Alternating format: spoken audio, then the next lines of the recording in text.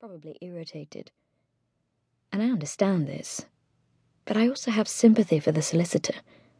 This can't be easy for Walker, facing an angry, belligerent father and a still grieving mother while sorting a problematic bequest. We must be tricky. So his careful, slow, precise enunciation is maybe his way of distancing, of handling difficult material. Maybe it is the legal equivalent of medical terminology. Duodenal hematomas and serosal avulsions leading to fatal infantile peritonitis. A sharp voice cuts across. We've been through all of this. Has Angus had a drink? His tone skirts the vicinity of anger. Angus has been angry since it happened, and he has been drinking a lot too. But he sounds quite lucid today and is presumably sober. We'd like to get this done before climate change really kicks in, you know? Mr. Moorcroft, as I have already said, Peter Kenwood is on holiday. We can wait for him to come back if you prefer. Angus shakes his head. No, we want to get it done now. Then I have to go through the documents again and the pertinent issues for my own satisfaction. Moreover, Peter feels, well... I watch. The solicitor hesitates, and his next words are tighter and even more carefully phrased. As you are aware, Mr. Moorcroft, Peter considers himself a long-standing family friend, not just a legal advisor. He knows the circumstances.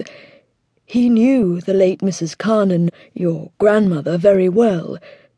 He therefore asked me to make sure once again that you both know exactly what you are getting into. We know what we are doing. The island is, as you are aware, barely habitable.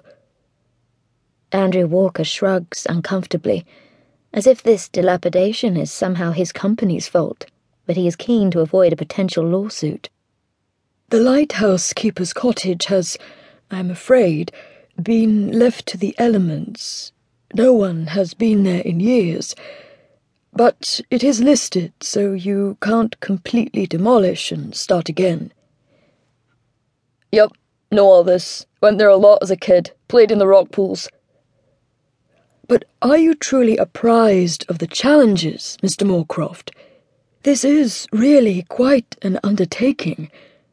There are issues concerning accessibility with the tidal mudflats, and of course there are various and salient problems with plumbing and heating and electrics in general. Moreover, there is no money in the will, nothing to... We're apprised to the eyeballs. A pause. Walker glances at me, then at Angus again. I understand you are selling your house in London? Angus stares back, chin tilted, defiant. Sorry? What's that got to do with anything? The solicitor shakes his head. Peter is concerned because, given your recent tragic bereavement, he wants to be absolutely sure. Angus glances my way. I shrug uncertainly. Angus leans forward. Okay, whatever. Yes, we're selling the house in Camden. And this sale means you will realise enough capital to enable renovations to Andrew Walker frowns at the words he is reading. I can't quite pronounce it. Eilean Torrin. Scots Gaelic. It means Thunder Island. Torrin Island. Yes, of course. Torrin Island. So you hope to realise sufficient funds from the sale of your present house to renovate the lighthouse keeper's cottage on Torrin. I feel as if I should say something. Surely